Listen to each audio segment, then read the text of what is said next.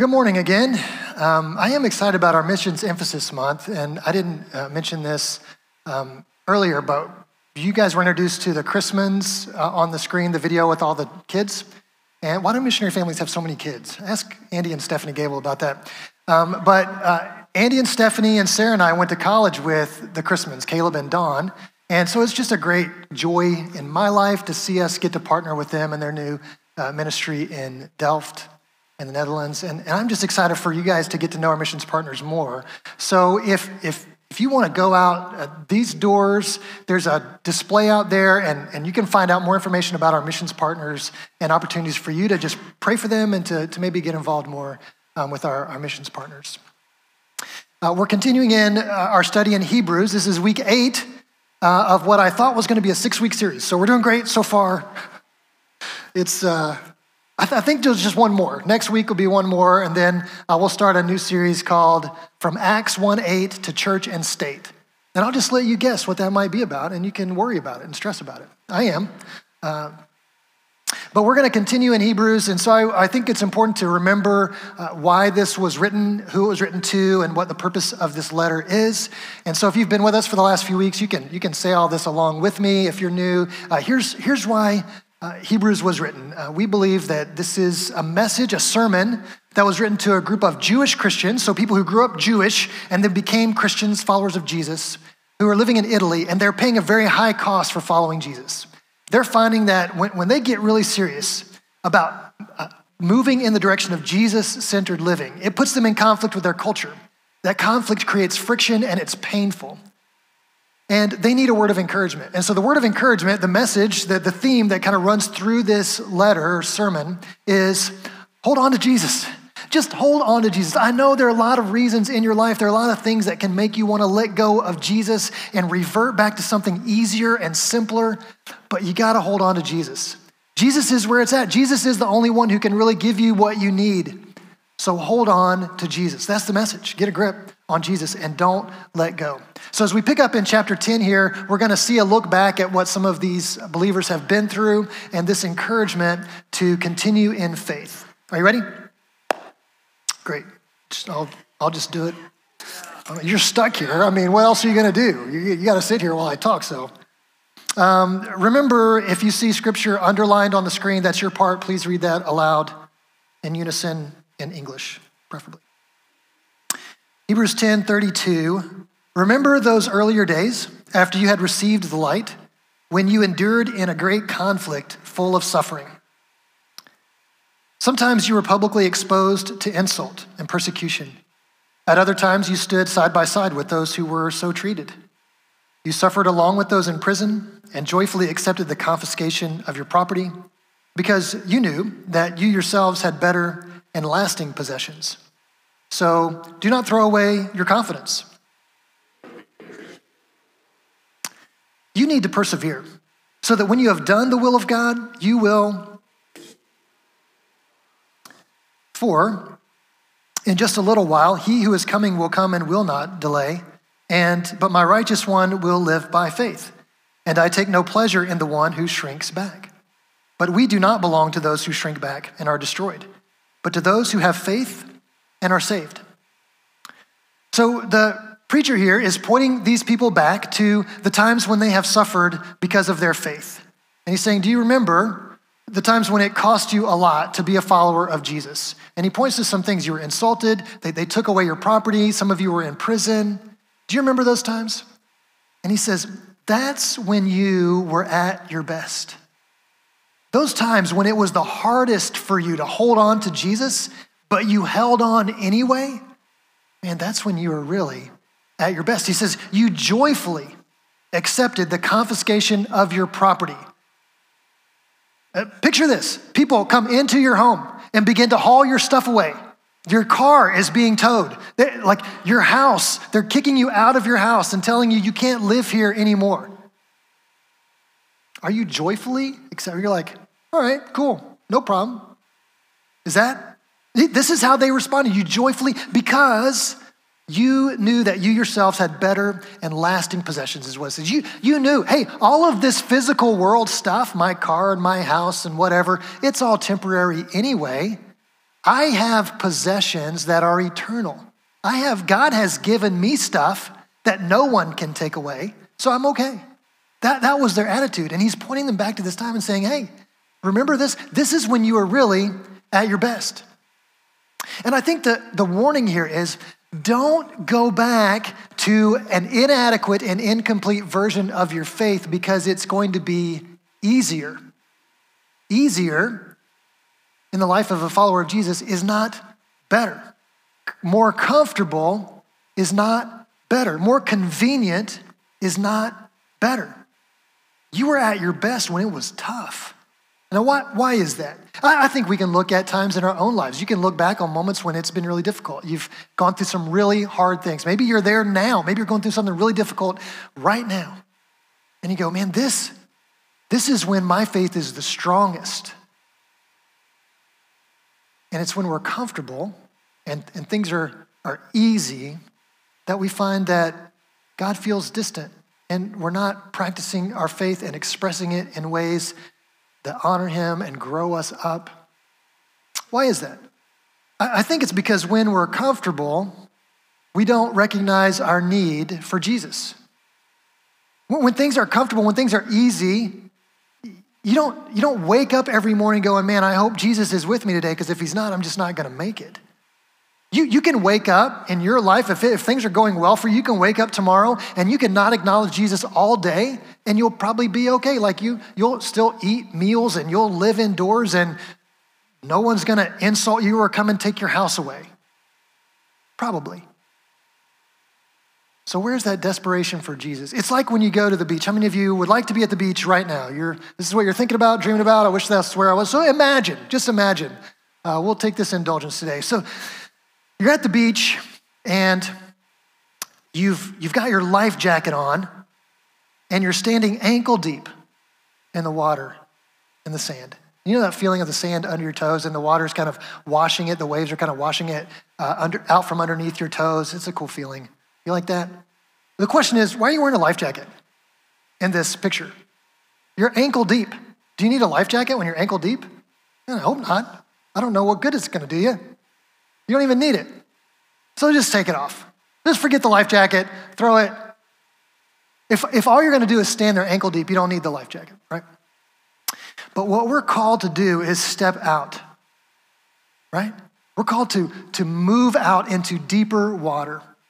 And so keep the light, let's put that back on. If you're imagining with me, put it back on. You're gonna need that in a minute. We're stepping out into some deeper water. And as you feel those waves start to hit your knees, you're like, oh, this is a little more exciting than just standing there in ankle deep water. Like, I like this. And you step out a little farther and it starts to hit your waist and it rocks you back a little bit. You know that feeling of getting rocked back by the waves a little bit? And you have to start over again. And you keep going and it's hitting you in the chest now. And you're like, okay, that was close. About went under. Don't want to get my hair wet. Like, not a problem I have. Some of you, maybe, I don't know.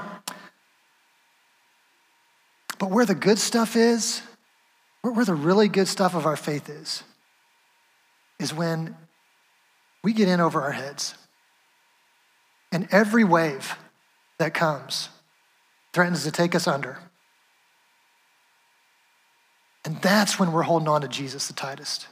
That's when we know, man, Jesus, if you don't hold on to me, I'm toast. I'm done. I'm not gonna make it.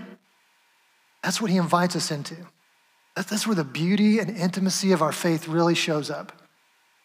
So the writer is pointing these people back to the times when they were in over their heads, and he says, that was when you were at your best. So why would you go back to something else?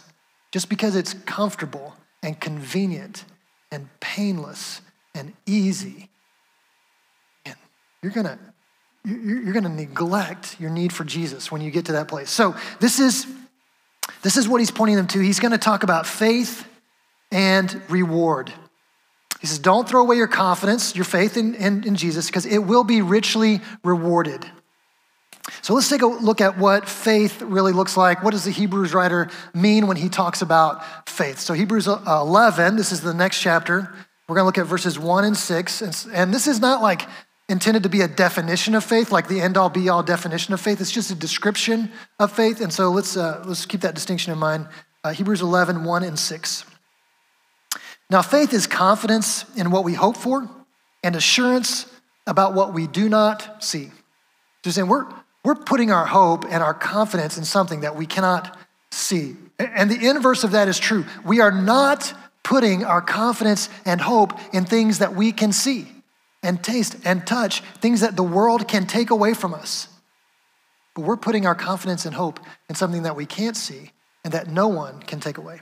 In verse 6, and without faith it is impossible to please God, because anyone who comes to him must believe that he exists and that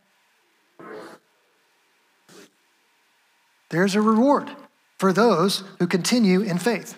So what kind of faith is he talking about? I think when he gets into chapter 11 and goes through what we're going to see this roll call of the faithful. Some of you have heard of that, the Hall of Fame of faith. He's going to go through all these people. I think what he's describing is this kind of faith. Faith that is the process by and the extent to which we allow God to direct our lives. Okay? The process by and extent to which we allow God to direct our lives.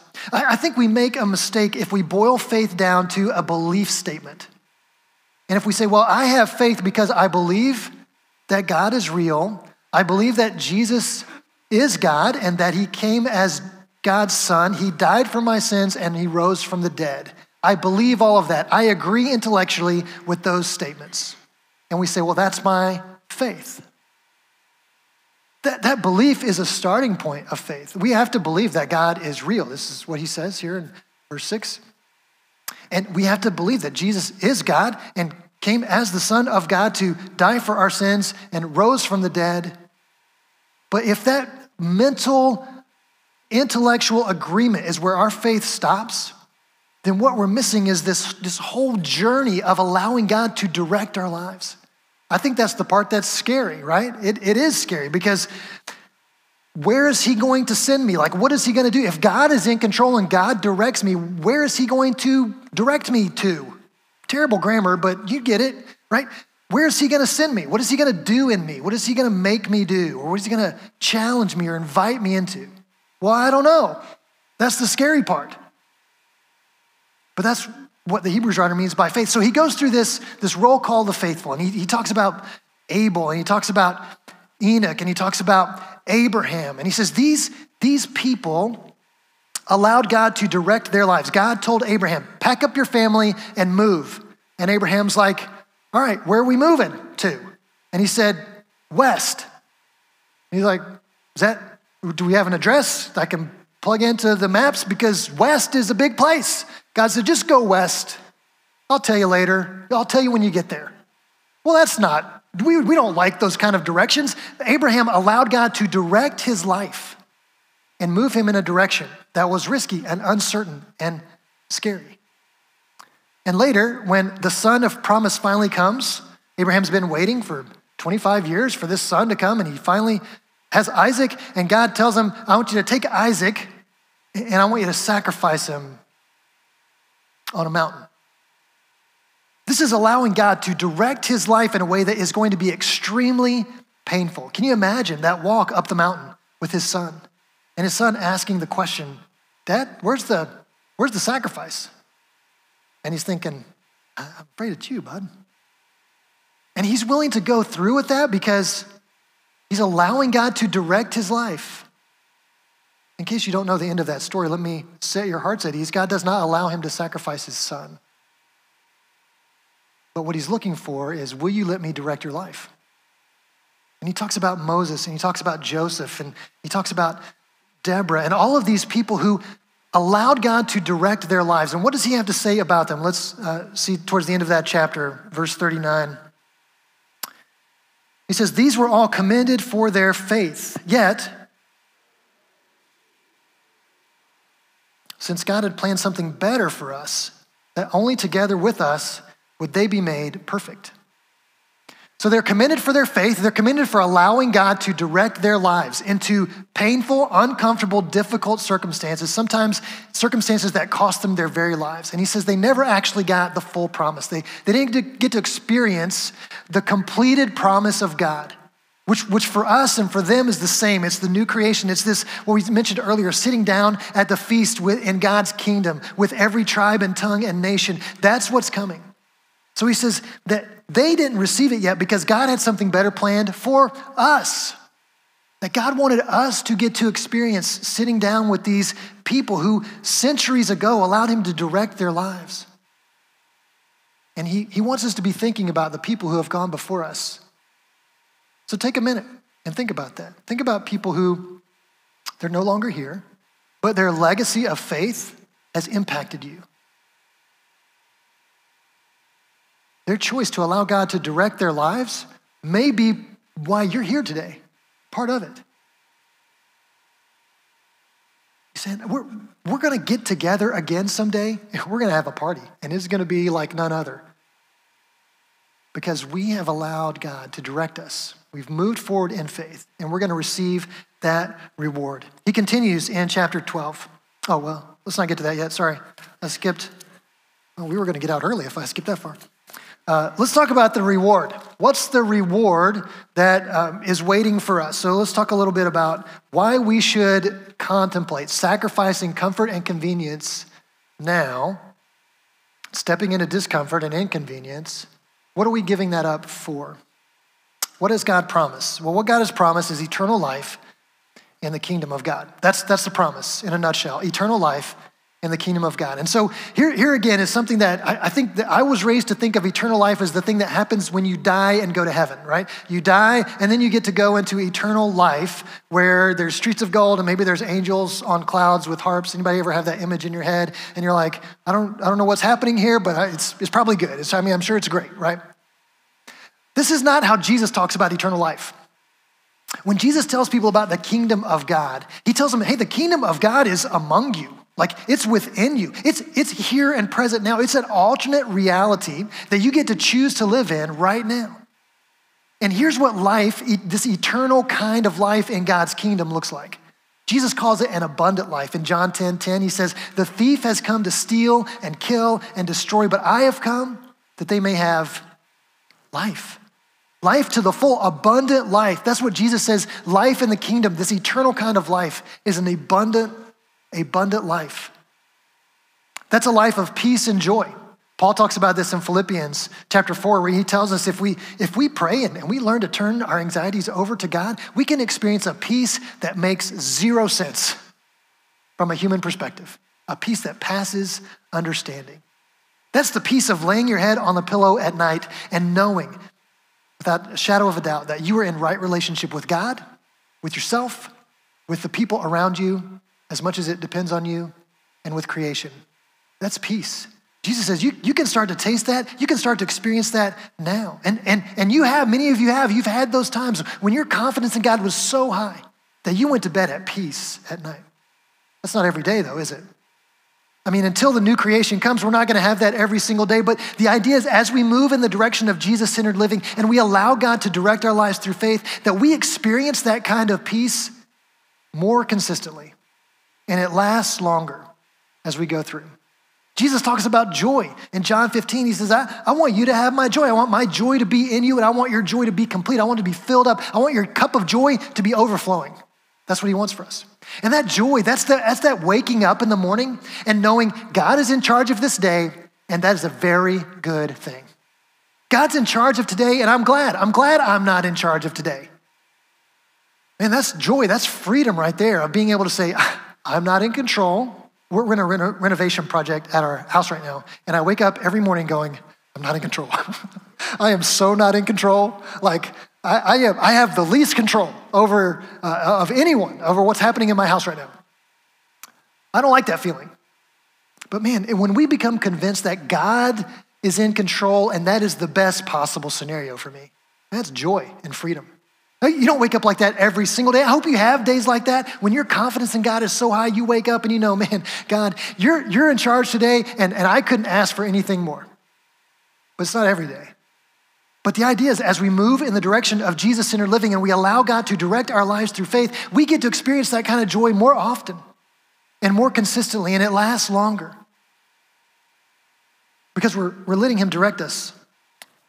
And then beyond what we get to experience here and now, this increasing levels of peace and joy and purpose, we have something else to look forward to. In Colossians chapter 3, Paul tells these believers that when Christ, who is your life, appears, you also will appear with him in glory. He's telling them to keep their eyes on Jesus. And here's what's coming for you. If you stay faithful, here's what's coming for you. Jesus is going to come back in glory. Glory is about when everybody recognizes who he really is and praises him for it, right? And he says, you're going to get to share in that. That God is going to actually call out in you who you really are. And you get to recognize, along with all of your brothers and sisters in Christ, that we are exactly who God made us to be. That's not true of me right now. I can't look in the mirror and go, man, you are exactly who God made you to be. There's too much junk still in my heart, too much of my sinful nature still holding on. But there's coming a day when Christ, who is my life, appears. I will also appear with him in glory, and I'll be able to look in the mirror and go, hey, today I am finally exactly who God made me to be. That's glory there. And it's coming. It is coming for those who are in Christ. This is the promise. And then I think this picture painted for us in Revelation is just beautiful and puts some good imagery to what Jesus is describing when he talks about eternal life in the kingdom. Revelation 21, 1-4. Then I saw a new heaven and a new earth. For the first heaven and the first earth had passed away, and there was no longer any sea. I saw the holy city, the new Jerusalem, coming down out of heaven from God, prepared as a bride beautifully dressed for her husband. And I heard a loud voice from the throne saying, look, God's dwelling place is now among the people, and he will dwell with them. They will be his people, and God himself will be with them and be their God. He will wipe every tear from their eyes. There will be no more death or mourning or crying or pain, for the old order of things has passed away.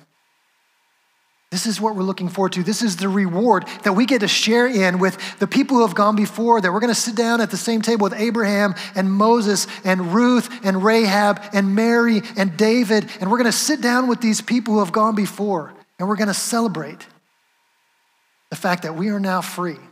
There's no more fear.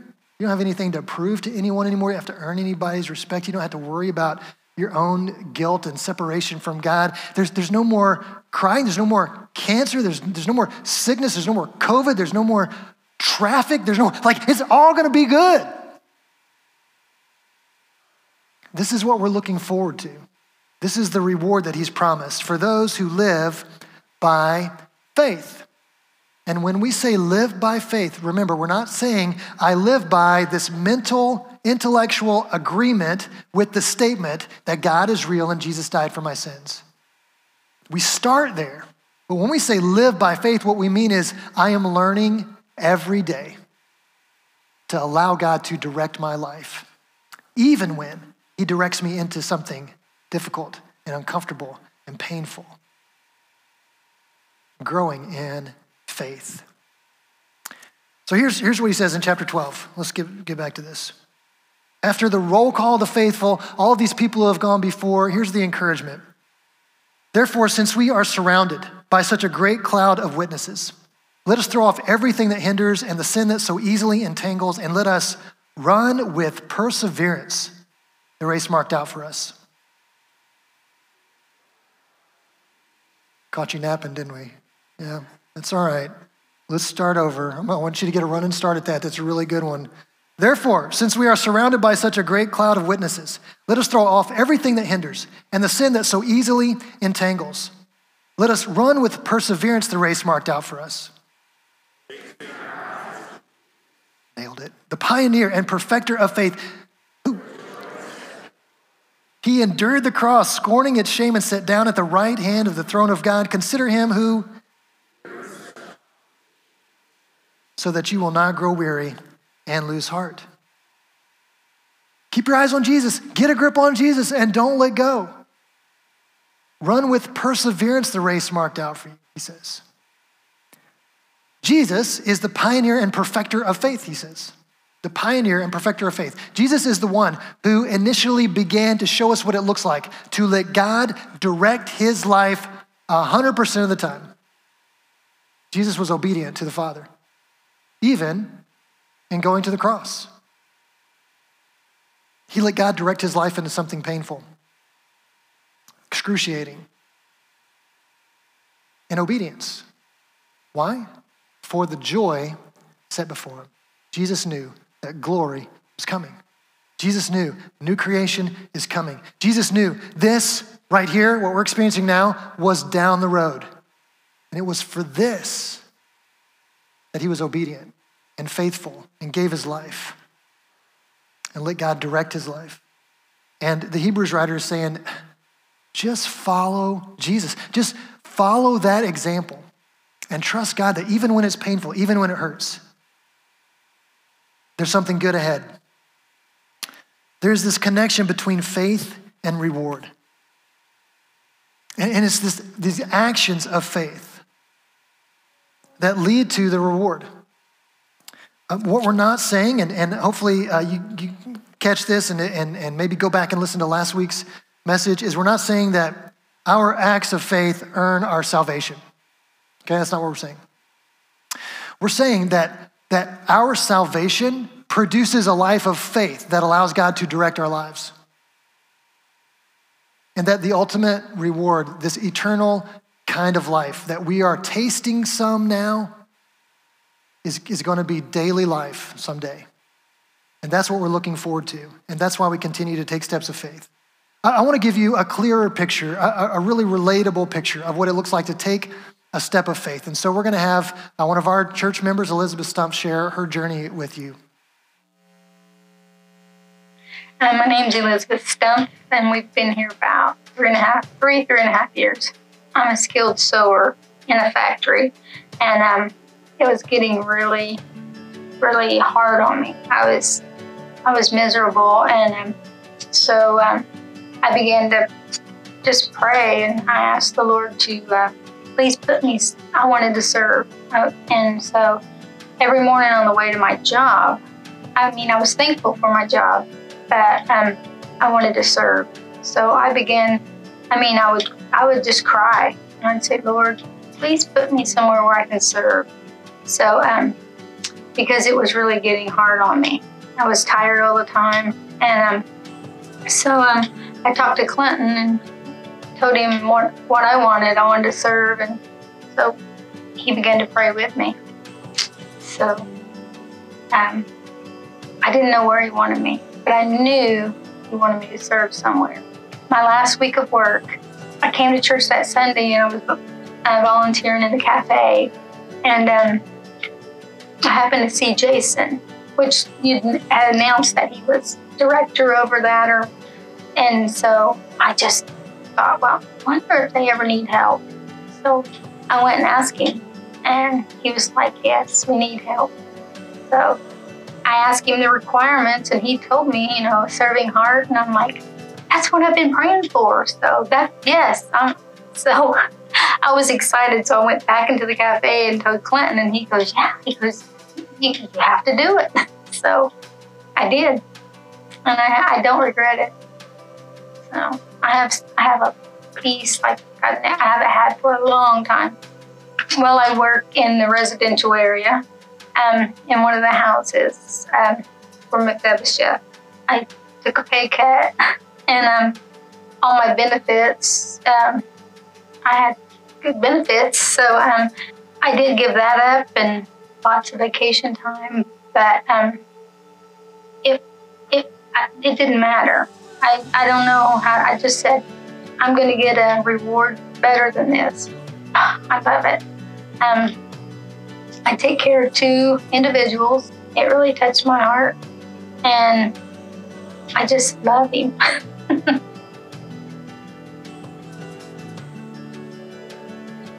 I'd begin to pray. That's what I'd done, and I'd have others pray with me. Get like my husband, I asked him to pray, and my group, I had them praying for me. My Bible study here, I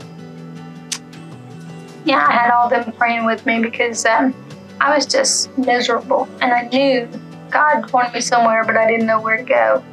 So I had people praying for me. I'd pray for myself, and He'll put you where you.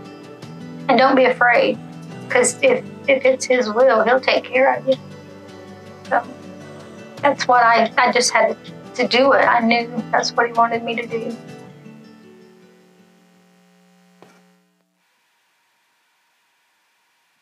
This is a simple story of someone who recognized a desire in her heart to serve. Where do you think that came from?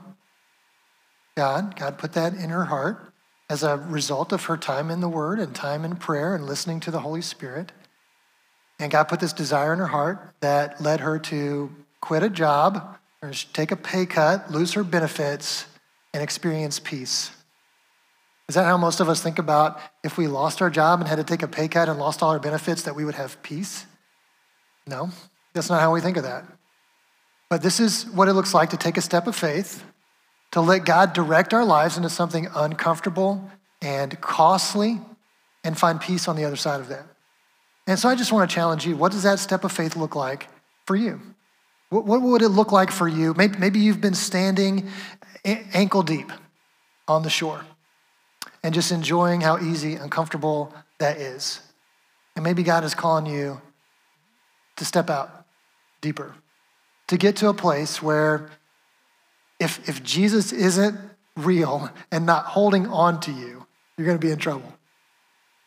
Because that's where the good stuff is. That's where the peace that passes understanding comes from. That's where the joy that wakes us up every morning with confidence in God, that's where that comes from. And this is what points us to new creation and reminds us, hey, there's something so much better at the end of this.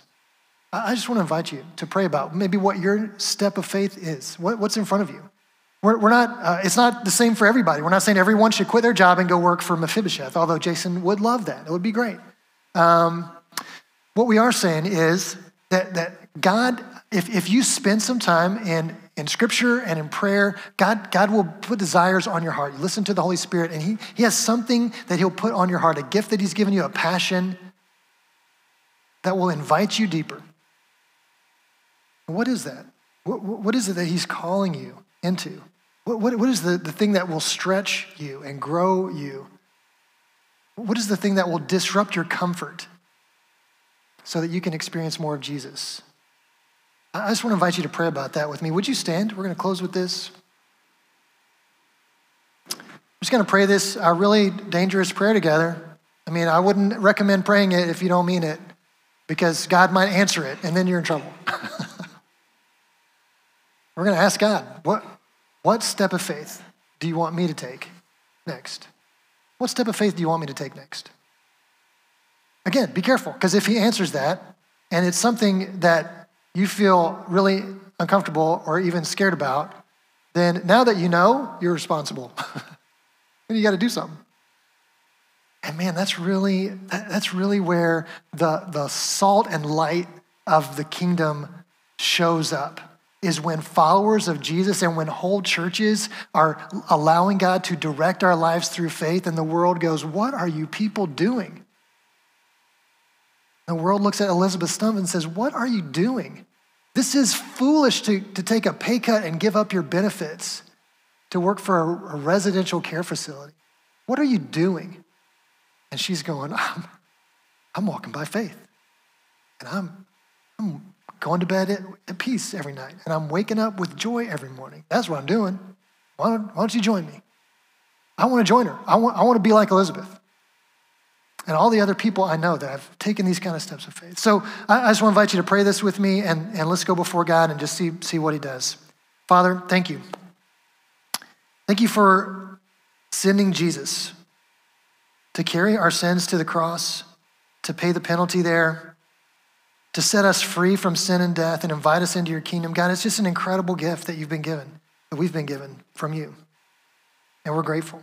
And we know that you have saved us for a reason. You have redeemed us for a purpose. So I pray, God, what is my next step of faith? What is the next step I can take that allows you to direct my life? Would you show me what that is? And give me the courage, the confidence in you to step forward. And Father, I trust that when I do that, there will be peace and joy on the other side. So just show me, convict me in my heart, speak to me through your Spirit, and do the same for my brothers and sisters in this room today. And as we respond in faith, God, would you use us to be a light to our communities, to the people in our neighborhoods, the people in our families, the people in our workplaces, people in our schools, so that they will see Jesus for who he truly is. And more people will be a part of your family. We pray this in Jesus' name. Amen. God bless you. Go and be salt and light in a world that desperately needs Christ.